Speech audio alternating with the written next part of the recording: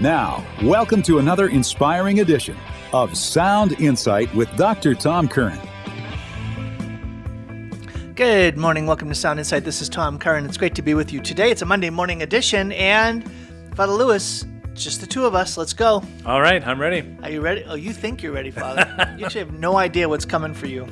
I have a series of questions for you that I asked to Father John Ricardo. Oh, you're just elevated into rare air. So I've had a couple interesting interview programs with him where I just throw him questions that are out of the ordinary that I think, frankly, are interesting, and I want you to answer them. That's what we're going to do today on the program. Hi, this is Dr. Tom Curran, and you know me as the host of Sound Insight. I am also letting folks know that as a realtor licensed in the state of Washington and in Idaho, I love serving Catholic families and others who are discerning a move for yourselves. It's much more than buying or selling a home. It's discerning a whole new life. If that's something that you would find a help in, if I could be of service to you, please be in touch. You can find out more at drtomcurran.com. drtomcurran.com. Welcome back to the program. Father Lewis is in fear and trepidation, so he's going to pray just so that we start with the right spirit and he receives the anointing of the Lord to be able to answer questions with profundity, insight, and concision. How's that? That sounds good. Let's go for Hope that. I can live up to it. Nice. So our scripture passage will come from First Letter of St. Peter, chapter 3, verses 13 to 17. Now, who is going to harm you if you are enthusiastic for what is good? But even if you should suffer because of righteousness, blessed are you. Do not be afraid or terrified with fear of them, but sanctify Christ as Lord in your hearts. Always be ready to give an explanation to anyone who asks you for a reason for your hope, but do it with gentleness and reverence, keeping your conscience clear, so that when you are maligned, those who defame your good conduct in Christ may themselves be put to shame. For it is better to suffer for doing good, if that be the will of God, than for doing evil. Good and gracious God, we ask you to send your Holy Spirit upon us this morning, and that our minds and hearts may be open to your will, that we may always be prepared to give a reason for the explanation of the hope that you have given us that reside in our hearts, the hope of the resurrection and your eternal glory. We ask this through Christ our Lord. Amen. In the name of the Father, and of the Son, and of the Holy Spirit. Amen. Amen. Thank you, Father. Well, Father, I'm going to start off with before we dive into those kinds of questions, I'm going to share with you a situation, and then you give me what your thoughts are about how you handle that or recommend that. Okay. And that is emails that are critical, messages, phone calls, communications that are critiquing you and saying, you were wrong. And you say you're a Christian, and you did that? That was wrong, and I'm offended. How do you handle that? Well, I'm going to read an email, not the whole email. There was an email that someone sent to me and someone on my team related to communication. Right? So I have like these rental properties, and so they were trying to apply, and I get way more communication, right? So I've got all these folks communicating to me saying, call me back, I want to apply, I want to see the property, and I'm a busy guy trying to see. You see what I'm doing already? You're explaining yourself. Rationalize? Am I rationalizing? Yeah. Am I explaining? What am I doing here? And so I was surprised not to hear back from you. I'm kind of cutting it really short. I wanted to point out how very disappointing and unprofessional my interaction with Tom was, especially after reading and viewing all of his rave online reviews. And then he just basically said he was ghosted by me and nothing but silence, and how I'm unlike anybody else that he's dealt with. Everyone else has been responsive to him, other potential landlords. And I found it ironic that he ends his voice message with God bless. And then as conservative Christians, it gave me hope that my wife and I'd be working with individuals dedicated to their work and assisting newcomers to their area, especially those of us very anxious to leave the crazy and out-of-control state of Washington, right? Okay, how do you respond to that?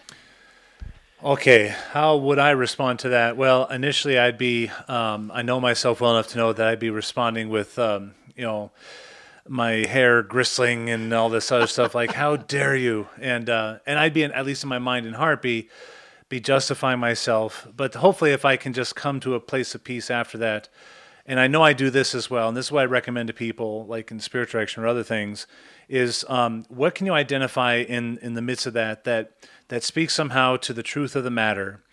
And then I read this great book one time called Extreme Ownership, and it was written by a couple of Navy SEALs, I think. And anyway, then they went on to train Navy SEAls, and now they run their own sort of consulting, leadership consulting, yeah. And they run podcasts and everything else. So I read this book, and a great deal of what makes for good leadership is to just own whatever faults or failings may have happened in your organization. Even if you yourself had nothing to do with that, the fact that you're the leader of that organization means that there was some kind of breakdown, and you could have been a part of the solution to that before it happened or whatever. But to take ownership of it. Not to let yourself be a doormat, but to just accept where maybe leadership has broken down. So that's where I would go next. And then what I know I do is then it becomes top priority, get back to this person. And I would say, whatever I identified as I need to apologize for this, that, or the other thing, to reach out to them and try to mend those fractures. And I would guess a certain majority of people that I reach out to in that manner when this comes up will respond in kind, and then we've mended the nets, as it were, and we can move forward. Mm-hmm. It seems to work pretty well, but anyway, right. That's kind of the sequence I know I go through. Well, let me give you my email response. Okay. This is what I did not, the guy did call and text and email and called again and left messages, and I just had higher priorities. Mm-hmm. I had so many things to do. Mm-hmm. that were higher priority, that getting back to him just wasn't high on my list. Sure. Just because I had no connection to him other than he was interested in seeing a property. Sure. Yeah. So I responded to him early in the morning. I said, first, right out of the gate, please forgive me. I failed to respond to you as I said I would. I do not have an excuse. I'm asking for mercy from a fellow Christian. I do not have an excuse, but I will offer you an explanation. I'm extraordinarily busy right now serving existing clients and buying and selling homes, along with the work I do in ministry and attempting to be present as a husband and father to 8 of my kids who are home for the summer. I do not have enough hours in the day to respond to every communication I receive. I hope you can understand that this is the reason for my lack of communication. I had no ill will or bad intentions towards you. And then I talked a little bit about the rental property. And then I said, I do not offer this as an excuse. I am guilty of not responding to you. I offer it as an explanation. I failed you in not communicating in a timely fashion. I ask for mercy. Please forgive me. There are many rentals in the Coeur d'Alene area. Moving is stressful. I pray the Lord will bless you with peace and the right landing spot for your family. That sounds good to me. How'd I do? If I were the one who emailed you and that response came from me, I think that would speak very powerfully to me. And anyway, as you read it, it also, sometimes people will say that, and I'm like, I don't know, that sounds kind of rote or programmatic or covering your bases, but that sounds genuine to me. So I would hope I would receive it as such. Yeah, good. Well, he responded back. Okay. He did. He said, first of all, thank you so very much for your quick reply and explanation. I most definitely understand your situation, burning the candle at both ends, and accept your apology with no ill feelings, and then wishing you all the best. So what's interesting is that I'm bringing this up for a very particular reason, that when people send communications like that to us, and that can be in person, it can be an email, a text, a voicemail, whatever, the natural inclination we have is to be defensive. Yeah. And to say, I didn't mean it. I'm sorry you took it that way. You don't understand. Mm-hmm. You're presuming a bad intention. And so there is a quick default towards a defensive posture where we don't want to, here's the word, accuse ourselves. Yeah. And this is where the gift of confession comes in. Mm-hmm. The gift of the sacrament of penance and reconciliation of confession is that at the essence of confession, on the side of the penitent, the essential act is self-accusation. Yeah. It's accusing ourselves. And that's why it's called confession, but it's also called reconciliation because the principal act of God is to reconcile. Yeah. Okay, so it's one of the things that I have attempted to model and instill it in my kids, to teach them how to reconcile. When you're reconciling, you not only accuse yourself, but you also express contrition, and then you request reconciliation. You request mercy. Yeah. So if you heard my language, I did it. I'm sorry. Please forgive me. Yeah. Right? Those are the three of the essential components. I wrote a book on this, on confession, 5 sentences that will heal your life. I did it. I'm sorry. Forgive me. I'll make up for it. I'll never do it again. Those are the acts of the penitent put into 5 sentences. Okay, so I did it. I'm sorry. Forgive me. Here's the thing. That is so extraordinarily rare as a mode of communication in typical society. Mm-hmm. And the interesting thing is how he responded. He didn't say, I forgive you. He said, I accept your apology. Mm-hmm. So I didn't apologize. I accused myself, I expressed sorrow, and I asked for forgiveness. Mm-hmm. He didn't say, I forgive you. He didn't say, I'll show you mercy. Now, and I'm not trying to play gotcha, mm-hmm. right? I accept your apology with no ill feelings is a great statement. That's a really, really elevated statement. Because first of all, he was willing to go to that space. Yeah. So I think he did receive what I was saying as authentic, right? As genuine. On the other hand, there is definitely a sense of, I think it is critically important for us to teach our children and Catholics that what happens in the confessional is actually extraordinarily profound when it comes to human relationships and learning how to reconcile. Yeah. Well, and one of our local parishioners here in the Valley, and he's a family counselor. He's a parishioner of St. Joseph's in Otis Orchard. His name's Charlie Fink, and a lot of people on this side of the state will know that name because he goes around and he gives talks at parishes, and he wrote a book called As We Forgive Those. And he makes that a central thesis of his point is that, as a people, it's like we've lost the ability or the knowledge of how to give and receive forgiveness. And he's trying to, with this book, reteach us how forgiveness works as a process of healing, the different relationships where forgiveness needs to happen because these relationships have been wounded. And then if we're on the receiving end of someone saying, please forgive you, to actually say the words, oh, don't worry about it. Oh, I understand. He says, no, those are not addressing the issue. The issue is... I accept your apology. I accept your apology. The issue is that there was a wound, someone caused the wound, and they're asking now for forgiveness, so say the words. That helps with closure. Yep, I forgive you. Yeah. Yes. Well, and boy, there's so much to say there. Yeah. So on the one hand, I remember one of my favorite passages, okay, I'm going to say it's 2853 in the Catechism. You know exactly what I'm talking about, Oh, yeah, right? very good. Of course you do. I believe it's 2853. It's the a catechesis on the Our Father, on the Lord's Prayer. And it's on As We Forgive Those. And it says there, I believe it's that paragraph, that we do not have the power not to feel or to forget when someone has offended us. Because a sin is an offense. Okay, hear it again out loud. We don't have the power either not to feel, you feel deeply when someone offends you, or to forget. It is etched in your brain, and that has such a profound impact on us. However, the Holy Spirit has the ability to purify the heart, to purify the memory, and to turn hurt into intercession and injury into compassion.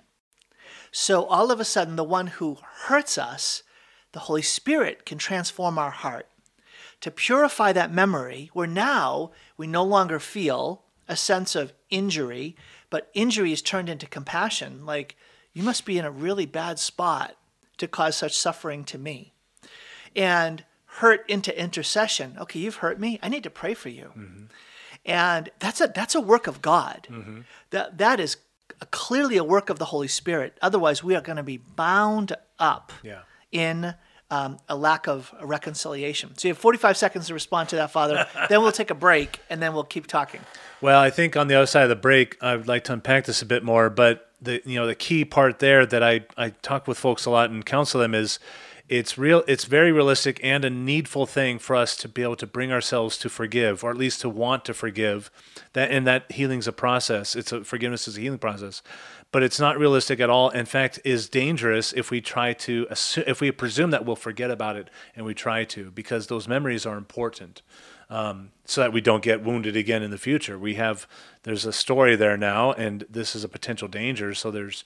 But we've forgiven, but that doesn't mean we have to forget, and nor should we. Yeah, there's definitely that sense of a wound can create a wall where we want to isolate because we don't want to be wounded again. Yeah. All right, Father, we are up against a break. When we come back, I'll continue this conversation with Father Jeff Lewis. Right now we're talking about reconciliation and healing, and that was part of our agenda, wasn't it? It was exactly what the Lord gave us. It is now. All right, it is now because of the Holy Spirit. Back in a minute. Hi, this is Dr. Tom Curran, and you know me as the host of Sound Insight. I am also letting folks know that as a realtor licensed in the state of Washington and in Idaho, I love serving Catholic families and others who are discerning a move for yourselves. It's much more than buying or selling a home. It's discerning a whole new life. If that's something that you would find a help in, if I could be of service to you, please be in touch. You can find out more at drtomcurran.com. drtomcurran.com. Welcome back to the program. This is Tom Curran. I am with Father Jeff Lewis, the pastor of St. Mary's in Spokane Valley. And we are talking, in this part, on forgiveness. Yeah. And how it's impossible for human beings to show mercy without God's grace. Yeah. How amazing, how strong is that? We are people of justice. I want people to get what they deserve. Yeah. So if they've hurt me, they should get what they deserve. Mm-hmm. And I think that one of the keys to being able to forgive is, in fact, as we've been shown mercy, as we receive mercy, as we experience the encounter with the mercy shown by God, manifested in Jesus Christ in the confessional, we have that consolation. We have that spiritual resurrection. We have that sense of being reconciled to God that brings that sense of peace. Then all of a sudden now we have a capacity to extend that mercy to others. Mm-hmm. Yeah. And another part that related to, of course, the passage that you quoted from the Catechism is that we do not have the power not to feel and not to feel and to forget. Yeah. And I wanted to come back to that point because it's unrealistic and it's not helpful to hope that we can just forget about this past wounds. In fact, that's how some people apologize. You just bury it. Yeah, they just bury it. That's what you're doing. You're not letting the Lord come in to heal it, to redeem it, and to let it be integrated into who you are now because of what has happened. And a great image that I think about is the famous icon, Our Lady of Czestochowa, or the Black Madonna, as I think she's also known. If you know the story, this particular image of Our Lady, part of her image is black, and hence Black Madonna, because I guess of a fire, but the icon was miraculously preserved by and large. And then also, who knows how long ago, but bayonet stabs to her face. You know this, I don't know the story. I know the image. Okay, you know the image. There's a mark on her face. There's a mark on her face from someone trying to stab it or a bayonet stabbing it. I think maybe in World War I, and then it's black in parts because of burns. And so, but it's not like, that image is useless. Let's redo it. The Polish people, the faithful in Poland, have kept this as she is now because there's a history to this image now, and it tells the greater story about this and the wider implications. And I think that those wounds that we receive from others, when we forgive, when we make the choice and act of will to forgive, and we keep doing it because it's a healing process, and we let the Lord to redeem those wounds, those are like the wounds of Christ. He did not completely allow himself to be healed of all those physical wounds. But why? Because they were physical proof of his extraordinary, heroic, and perfect love for us, that he would suffer those wounds over and over again for love of us. And so if we have those wounds and we have pangs of memories of those wounds that this person caused me, but I can be reminded, I've forgiven that and I forgive that person again. We can let that be a moment of grace every time that happens.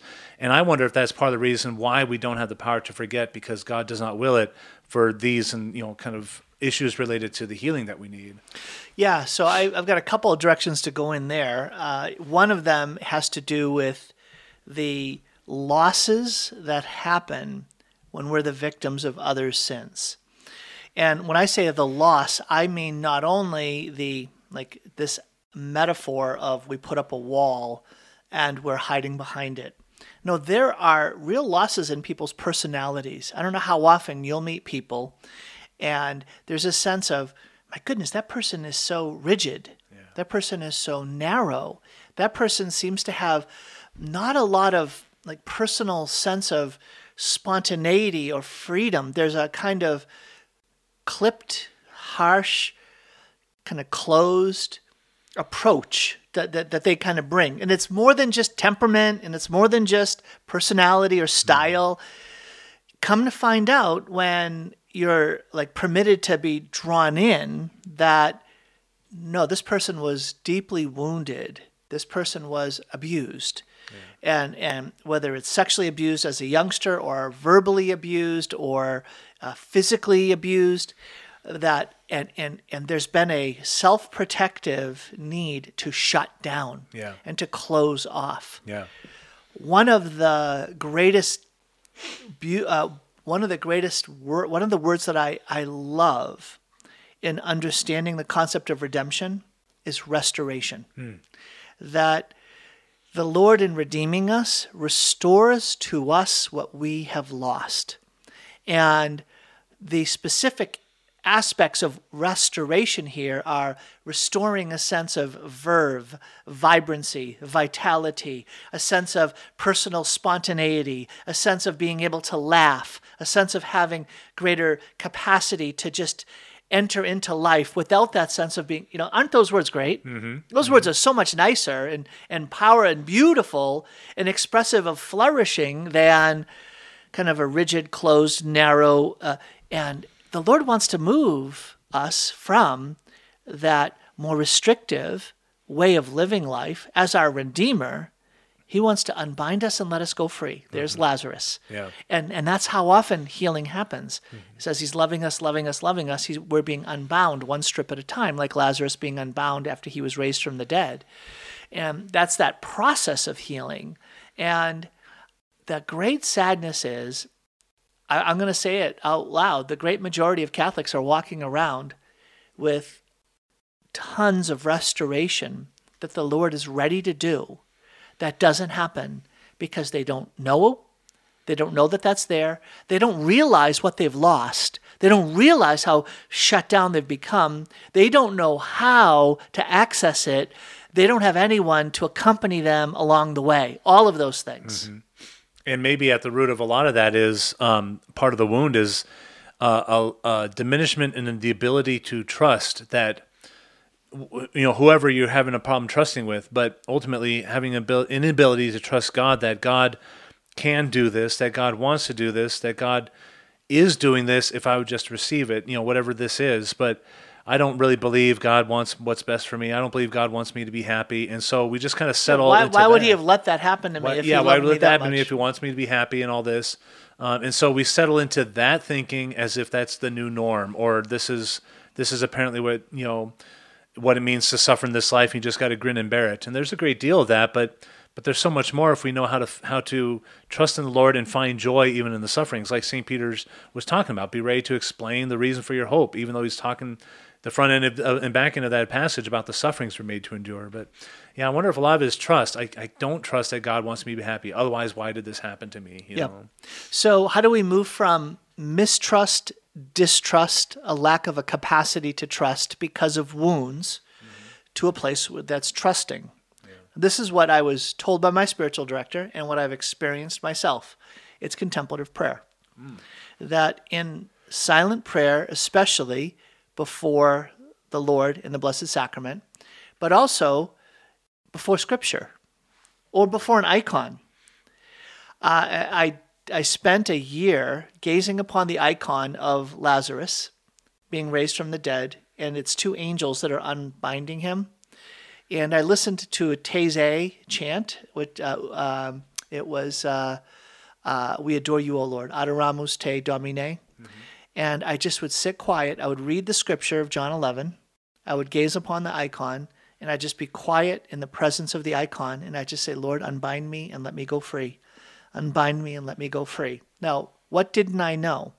I didn't know the memories that I needed to be unbound from, because I'd closed them off. I didn't know those aspects of my personality, of my soul, of my imagination that needed to be unknotted, right? To be unbound. Those little strips. The Holy Spirit, the Lord Jesus, the divine physician, knows how to precisely, as a incredible surgeon, get in there and just gently remove, like what are they, fiddlesticks? What do they call that game where you throw the sticks down? Pick-up sticks. Pick-up sticks, yeah. You throw them down. Right, which one do you pick up next, and how do you gently pick up that next one?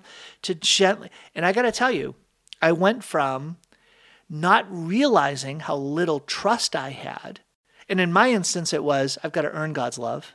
I've got to perform, because then I'm good enough, then I'm affirmable, then I'm celebratable, to the Lord all of a sudden increasing my capacity to trust him. I didn't do anything but put myself in a position where I was permitting him to unbind me and set me free. Yeah.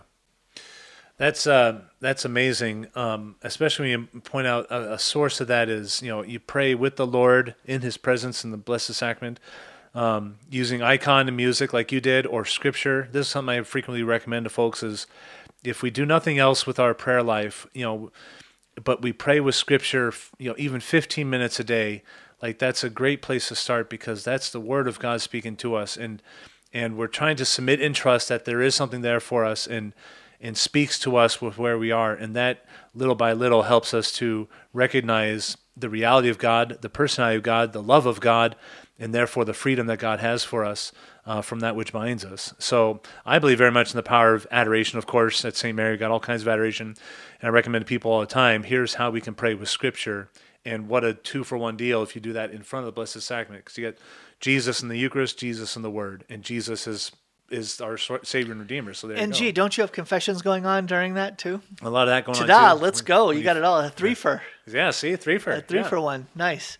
That's really beautiful. Well, and I love that. I love that about the way you pastor, that you don't just say, I believe in adoration, but you put feet on your belief, and it is something that you invite folks to, and it's beautiful. People come from all over to come to adoration there on Fridays, which is really, really beautiful.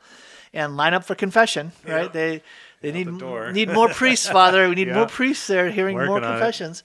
So when I think about this reality of healing, it's a way of experiencing what some people have said I really like, which is Jesus didn't just come to bring the kingdom and even demonstrate the kingdom by signs and wonders and deeds of power, but the way that he interacts with our lives, he wants to make us a demonstration of the kingdom. He wants to make our lives a sign and a wonder. And brothers and sisters, I want you to hear that. The Lord can do a miracle for you. He can throw down a miracle at you. But what if he made you a miracle? What if he didn't just did a sign and a wonder, but made you a sign and a wonder where you walk around day to day with a radiant smile, with a greater sense of spontaneity and freedom, with a sense of flourishing in life that is joyful, peaceful, and life-bringing to others? Are you willing to sign up for that? Right? I think we settle for less so much in thinking that the Lord doesn't want that for our lives. And folks, hear it. The Lord wants it for your lives. It's accessible to you. It's not hidden. It's not secret. It's not you got to have a theology degree. It's not you got to be a priest to be ordained to get access to that good stuff. No, it's available to you. So folks are hearing this, and they're like, okay, I'm getting a little overwhelmed. There's the kind of healing I think I need is overwhelming, and the path to get there is overwhelming. Give them a couple of accessible first steps. Well, I like where you started. It's making time for prayer. If we're not already doing that, we can get to what do you do with your prayer time here in just a moment, but make time for prayer. And I use that verb intentionally, not just find time for prayer. If we're going to wait till we find time for it, we're not going to find it. But if we intentionally make time for prayer, do you recommend first thing in the morning? No, I don't. Not necessarily, because I recommend what is your best time of the day. Because I see it as an act of sacrifice, and the Lord would like us to sacrifice, offer the best of ourselves. And so there are people who are morning people, and there are people who are not morning people. And I think if you're going to just by the fact say the first thing in the morning, the non-morning people are going to not offer the best part of their day to the Lord. So I would make it as close as you can the regular same time each day. And again, 15 minutes sounds like an eternity. When you get comfortable with praying regularly, it goes by in a flash. You're going to be wondering where all that time went. But to do that now, and then number two, before we get to the what of prayer, the next practical thing. So make time for prayer. You just got to do that. And then make a regular space for your prayer. Why do I recommend this? I think it's even more important than a regular time for prayer, because there's something about if I go here to this space and it's always for this purpose, the human psychology, I believe, is such that we just more quickly, more readily settle into why we're here. It's like when we go to church, if we go to church and we're ready to pray, we enter more, it's like if you go to a movie theater, how many people, I raise my hand at this, genuflect before you take your seat. Well, why? Because it's very familiar to a church setting. Everyone's facing the same direction. There's rows. There's an aisle to get to my row. And I'm like, what am I doing? But muscle memory took over. Now, if I was in a church, I would just muscle memories, take my spot in the pew, and I'm ready to pray. There's something about the regularity of the physical space that allows prayer to happen more quickly and easily. And then the content of what to pray is the third thing I would recommend. And I go back to, how do you just read the Word of God, receive it, absorb it, soak in it, these kind of things. You mentioned Father John Riccardo at the beginning. He loves talking about soaking in Scripture. What Scripture should you choose? I recommend, this is an act of submission to the body of Christ, which is the church. Just go with whatever gospel passage assigned for that day. You can find it online. There's apps for this, all these things. What is the gospel passage? And just read that. Let your spiritual imagination, take a run at it. Which character do you identify with? All the classic kind of like the Ignatian model, or what word speaks to you, what phrase speaks to you, and why. But just one way or another, just pour yourself into it and let it pour itself into you. So make a time for prayer. Use the same space each day, and then use Scripture to pray. Are the three things I would recommend. That's awesome. I'm going to build on that in just a minute. We're up against a break. When we come back, Father Lewis and I will continue talking about prayer as a place to access an oasis of healing. Ooh, how do you like that? Nice. Is that a great phrase? You can use that, Father. It's a good book title. Steal that. An oasis of healing. All right, back in a minute with more Sound Insight.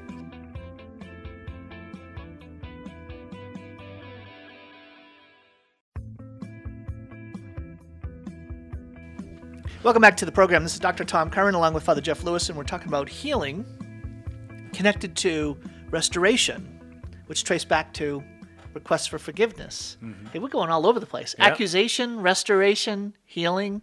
Nice. I love this. Nice. So Father, this is a bit of a confession. Okay, a bit of a confession.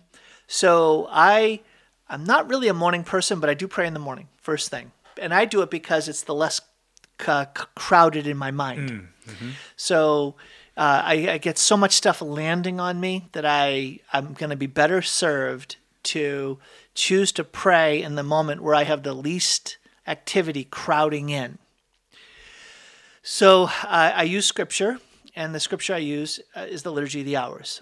Okay, so the first prayer of the Liturgy of the Hours is? Psalm 95. Psalm 95, invitatory psalm. So I do Psalm 95 and then whatever the office of readings is. Okay, here's my confession. I rarely get through Psalm 95. Every day. And the first reason is I'll be praying Psalm 95 and I turn the page from 649 to 650 and I realize, wait a minute, I wasn't very attentive. Let me go back to the beginning. Lord, open my lips, and my mouth shall proclaim your praise. Okay, stop. And then I'll do it again. And I swear to you, it's 5 or 6 times. I turn the page, I'm going along, and I stop. And I'm like, I wasn't praying. Let me go back. Let me be focused. Every word. And it's amazing how, this is the second part, God's word is new. Even though the psalm is the same, God's word is new. It's a living word. And after having prayed this psalm since 1984, so 39 years, I get new insights literally every day on that same psalm. Mm-hmm. I mean, I know every single word, but it's catch my breath, new insight. How have I not seen that before? And then thinking to myself, I've now exhausted it. There's no more insight. I now have all the insights I'm ever going to get from Psalm 95. There's just no more until the next morning. Uh-huh. And I do it again. And I'm like, how did I not see that one either? So that's my third thing, is that the inexhaustible well of the living word of God is such that you should expect, if you really give yourself over, as you were saying, Father, give yourself over to the scriptures, be ready that there is a inexhaustible opportunity to have the Lord shine a light into our lives through his living word in us. I don't know, does that make any sense? It does. I imagine a question a lot of listeners might be wondering right now is, how does that happen when it's the same scripture passage every day? And anyway, some variation of this question gets asked of me a lot. Like, some people will say, I don't understand how you can come up with a homily every day. I said, well, there's a different scripture every day, and even if it's the same scripture that we did 2 years ago or 3 years ago or last week for that matter, I'm a different person than I was a week ago, a year ago, 2 years ago. And so it's going to speak to me in a different way because God is unchanging. I'm changing. I'm still growing. And so I receive it in different ways. Well, and God is infinite and you're finite. So your finite, I'm going to call you your finite mind is not going to be able to master the infinite content of any one word of Scripture. Exactly. So the inexhaustible riches that Scripture offers to us. And then I'll sit quietly. So I surrender the fact that I rarely finish the office of readings any morning because I take the time with the scripture and I get as far as it makes sense, and then I'll sit quietly and then go from there. So that's the first point. Okay, I want to come back around. I'm going to go back to a way big other thread where we talked about showing mercy, restoration, learning to trust, being reconciled. You alluded to the fact that there are limits, and not the limits that we will experience in our relationship with God, but rather the limits that are appropriate with regards to being brought back into having a restored relationship with someone who's hurt us. So there are ways that people betray us that they've been disqualified from being able to be brought back into an open relationship. And I think that's very important to be able to also say out loud, because there are folks who are maybe victims of domestic abuse, sexual abuse, or maybe you hear a lot about narcissistic personalities, and it is not your call. It is not your call. That's the standard. To put yourself in situations where I forgive, I'll restore the relationship through being reconciled, and then let the abuser keep on abusing. That is not what God wants, is it? No, not at all. And that's for our again, I think I mentioned it earlier, it's just prudence. It's a matter of our personal safety. An analogy that keeps coming to mind is, so the first person who usually greets me at your home when I arrive is Alaska, your lovable golden lab. Special. Yeah, special golden lab. And suppose I show up one day and I'm accustomed to Alaska barking and hopping and whatever, wagging her tail. And then just out of the blue, she bites my hand when I go to pet her. Suppose she does that. She's never done that, by the way, everyone. Don't worry. The Curran family is a safe family. She's never done that to anybody, but go ahead. Yeah. Suppose that she does. Now, I can forgive the dog, and then I'm going to treat the wound. But I'm going to, from that point forward, I'm going to be on my guard against the dog because I don't want to be bit again. And the dog may never bite me again. That could be just a complete anomaly, never to be repeated. But my relationship with the dog has changed now so that I'm just on my guard because I felt that wound. I don't want to be wounded again. And for that matter, I might be on my guard against every other dog moving forward. We had this really scary dog across the street when I was growing up, a Doberman Pinscher, which are scary-looking dogs. But it was also the goofiest dog in the world. But because the dog looked scary and another Doberman Pinscher that another neighbor had growing up actually did bite someone, that kid was always afraid of that other Doberman Pinscher, even though the dog was the goofiest dog in the world, not mean at all, because of that wound. And so they still like dogs, but at a safe distance. They don't want to put themselves in a position where they're going to be hurt again. Mm-hmm. And, some people might, did you really forgive if you're not giving them a chance to give them a second chance? Well, I think second chances and forgiveness are related, but not the same. And I guess maybe it depends on the severity of the wound. A dog biting my hand that got infected might need surgery. That's a pretty serious wound. I'm not going to take my chance with the next dog. If the dog just kind of scratched me, that's quite a bit different. You know what I mean? Mm-hmm. So the severity of a wound that another person might give me, okay, I can forgive and we can go back to how things were in some measure. But if the wound was grievous enough to me and it was deep enough, that's changed the dynamic of our relationship forever, and therefore it's just what it is. You just got to move on. You got to integrate that into the history that you now have with this person. Yeah. There's a word that has definitely emerged into sort of public discourse that is connected to that, trauma. Yeah. So trauma has become much more sort of visible and often discussed. I think that it maybe got into the parlance after the first Gulf War, and all of a sudden you heard much more commonly about PTSD, right? Post-traumatic stress disorder. And that has, I think, woven its way into other manifestations of trauma, right? So we talked about domestic abuse or sexual abuse or even emotional abuse, verbal abuse, these types of things that have a traumatizing effect. Yeah. I don't know if you've ever heard of the book, The Body Keeps the Score. No. Have you ever heard that? No. So it's related to the theme of trauma, and it shows how when people experience various forms of trauma, it impacts you down to the molecular level. Wow. Yeah, it actually shapes your actual physical being. Now, some spiritual writers will talk about this. They'll talk about the way in which a sin can become etched into your bodily memory. So that can be if I go to a certain spot where I've committed a sin or a sin happened against me, or even a time of year that comes back around, the body remembers. And it all of a sudden, you'll find yourself tempted in certain ways towards a sin that happened years ago, and it was around that same date, around that same time. It's kind of a mysterious thing. Yeah.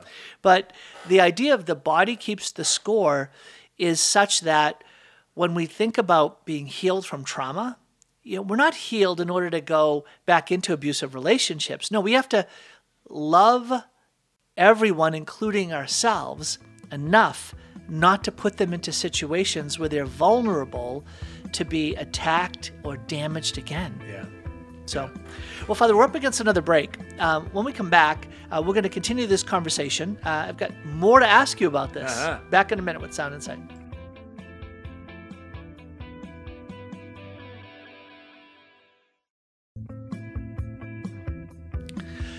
Welcome back to Sound Insight. This is Tom Curran. So, Father, we're talking about happy topics today, huh? Yeah. Oh, reconciliation, restoration, becoming a manifestation of God's kingdom. I love all of those. The more challenging, navigation of the minefield of trauma and its effects is, I think, also something that you wade into, not only because of your pastoral role, but because you're a priest. Mm-hmm. And what am I talking about? I'm going to talk about two things in the last section that remains. The first is I'm going to talk about last. I'll talk about this one last if we have time. The traumatizing effects of comprehensive sexuality education on little kids. When little kids are exposed out of time, out of context, to sexual imagery, sexual questioning, discussions, conversations, it strips away the peaceful development of their own sense of being a sexual being, and it has traumatizing effects that will wound and lead to these urges growing in them that are horrific. And we as a church must stand up with courage and push back against a vile policy that is cleverly, seductively presented as somehow protecting kids from hurting themselves because of a gender dysphoria they're experiencing or that gets fostered in them. It's sick and it's demonic. How do I really feel? Yeah. So there's the second topic. Let's talk about the first one. And this has to do with something that there are a number of Catholics who carry some trauma in them because of abuse, sadly, by priests. Yeah. And now they are going to be seeking healing and restoration. They're going to be seeking a path forward and a path out. But the one that they're going to be approaching is a priest. Not their perpetrator, but still a priest. Yeah. Not the one that preyed upon them and took advantage of. So do you have any wisdom or insight or guidance around how the church, how you've seen the church healthfully invite people forward to experience an unbinding and setting free from the traumatizing effects of their being abused?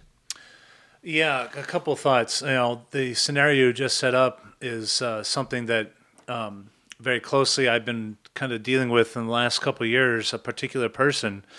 And a couple of thoughts for priests to recognize that when we're dealing with folks who have this trauma, that we must tread extremely carefully on, as Father Timothy Gallagher would say, on sacred ground, because it is.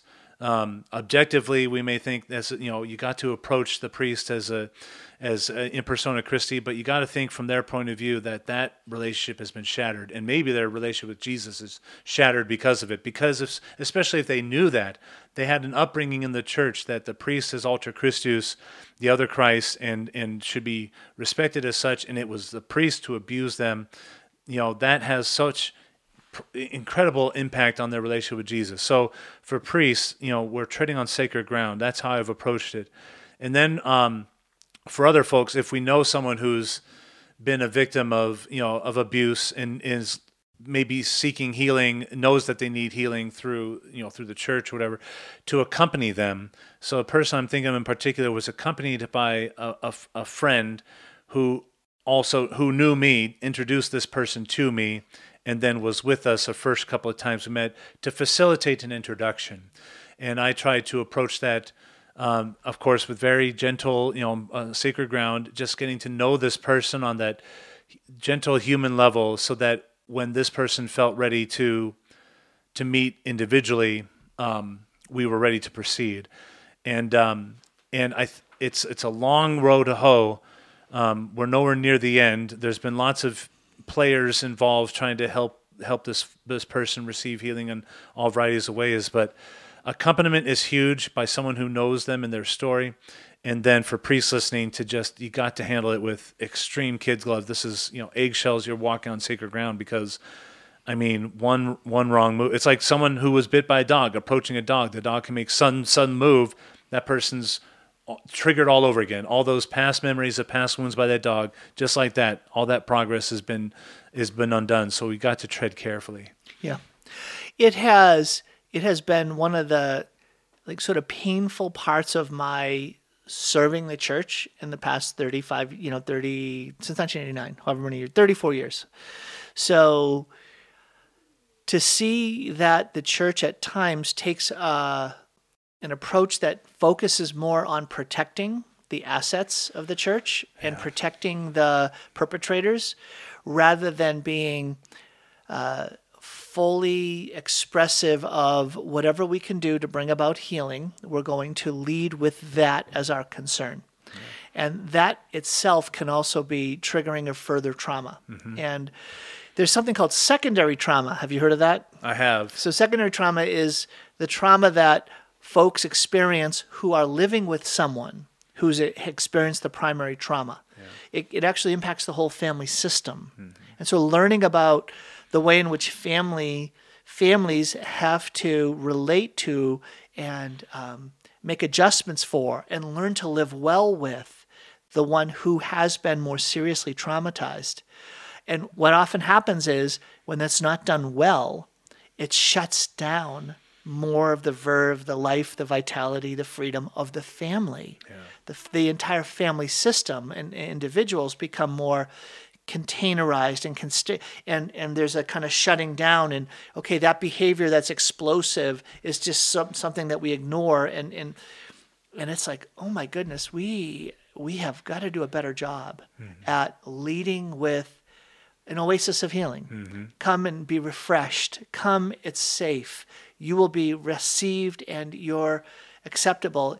And then the other part is that it's just one instance of traumatic abuse can just create this trajectory for their lives that is so destructive. Yeah. It can literally lead to ruinous effects, addictive relationships, addictive behaviors in their own lives, and often suicidal tendencies and self-harming tendencies, and even ending their lives because of that. It's like, this has to be a burning concern for us. Yeah, it should. And how to deal with I don't know what the story is, but it seems like as a race, as a culture, we're so hesitant to want to just face it head on.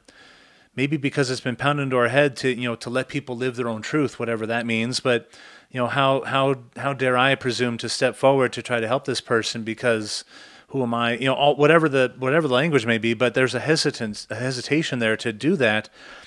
But I mean, what happens if you don't do that? A new normal for that person been traumatized is setting in.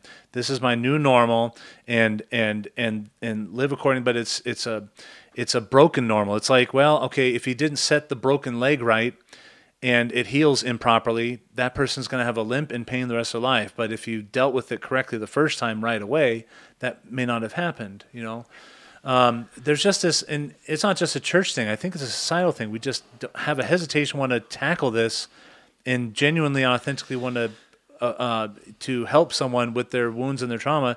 And the source of all the healing, of course, to bring them to Jesus. And of course, we got such a religiously fractured culture that we dare not do that. And so we kind of painted ourselves in a corner with how we've set ourselves up as a culture.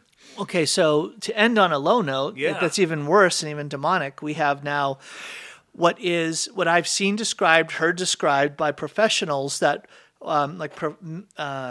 law enforcement professionals and other professionals who have gone after sexual predators, right? Pedophilia, pedophiles, is they look at the things like the comprehensive sexuality education and other transgender ideological expressions, like these book club stuff, these events that happen. And they're saying, I've spent my entire career tracking pedophiles. And I'm telling you, this has all the marks of predatory behavior, all the marks of grooming behavior. If you let your kids be exposed to this, if you let your kids come under the influence of this, these kids are being groomed, and it's predatory behavior that is going to wound, and it is going to disturb their own sexual well-being. And if your kids are going through that, that's what you should expect to happen. Yeah. How shocking is that? Yeah. And yet, again, you talk about it's cleverly, seductively, pervasively, and even with threats presented in our media. God bless you if you were to come out against it. So I was helping a couple of my kids, and last thing, fill out their FAFSA, their federal student aid, and their first questions are you male, female, non-binary, or other? And then the next question was, are you transgender? I'm like, what? The federal forms from the Department of Education have been so structurally impacted that that's what they put on their forms. Talk about sowing seeds in kids and in our wider society that this is the path we're going down. It's demonic, folks, and it must be withstood. Well, there you go, Father. You got 30 seconds to end on let's bring us up to resurrection, please. Sure. Well, here we are recording this, and it's being broadcast in the month of June, which is a great month in honor of the Sacred Heart of Jesus, the source of all graces and the source of all perfected divine love for each of us. So find a prayer resource that helps you to connect with Jesus, particularly his humanity, through the Sacred Heart, and let the graces of his pierced heart for love of you just fill you with joy and grace and all good things. So, Amen. The Sacred Heart of Jesus, have mercy on us. Yes, please, Sacred Heart of Jesus, receive us, receive our world, your world, into your heart, and just let your precious blood wash over us, and just protect the little ones, Lord. Amen. Well, Father Lewis, thank you so much for being with me today. God bless you all. The listeners, join me tomorrow for more Sound Insight. And if you want to sign up for the podcast or the YouTube channel or Facebook page, go to mycatholicfaith.org, mycatholicfaith.org. You can get more information there. God bless you all.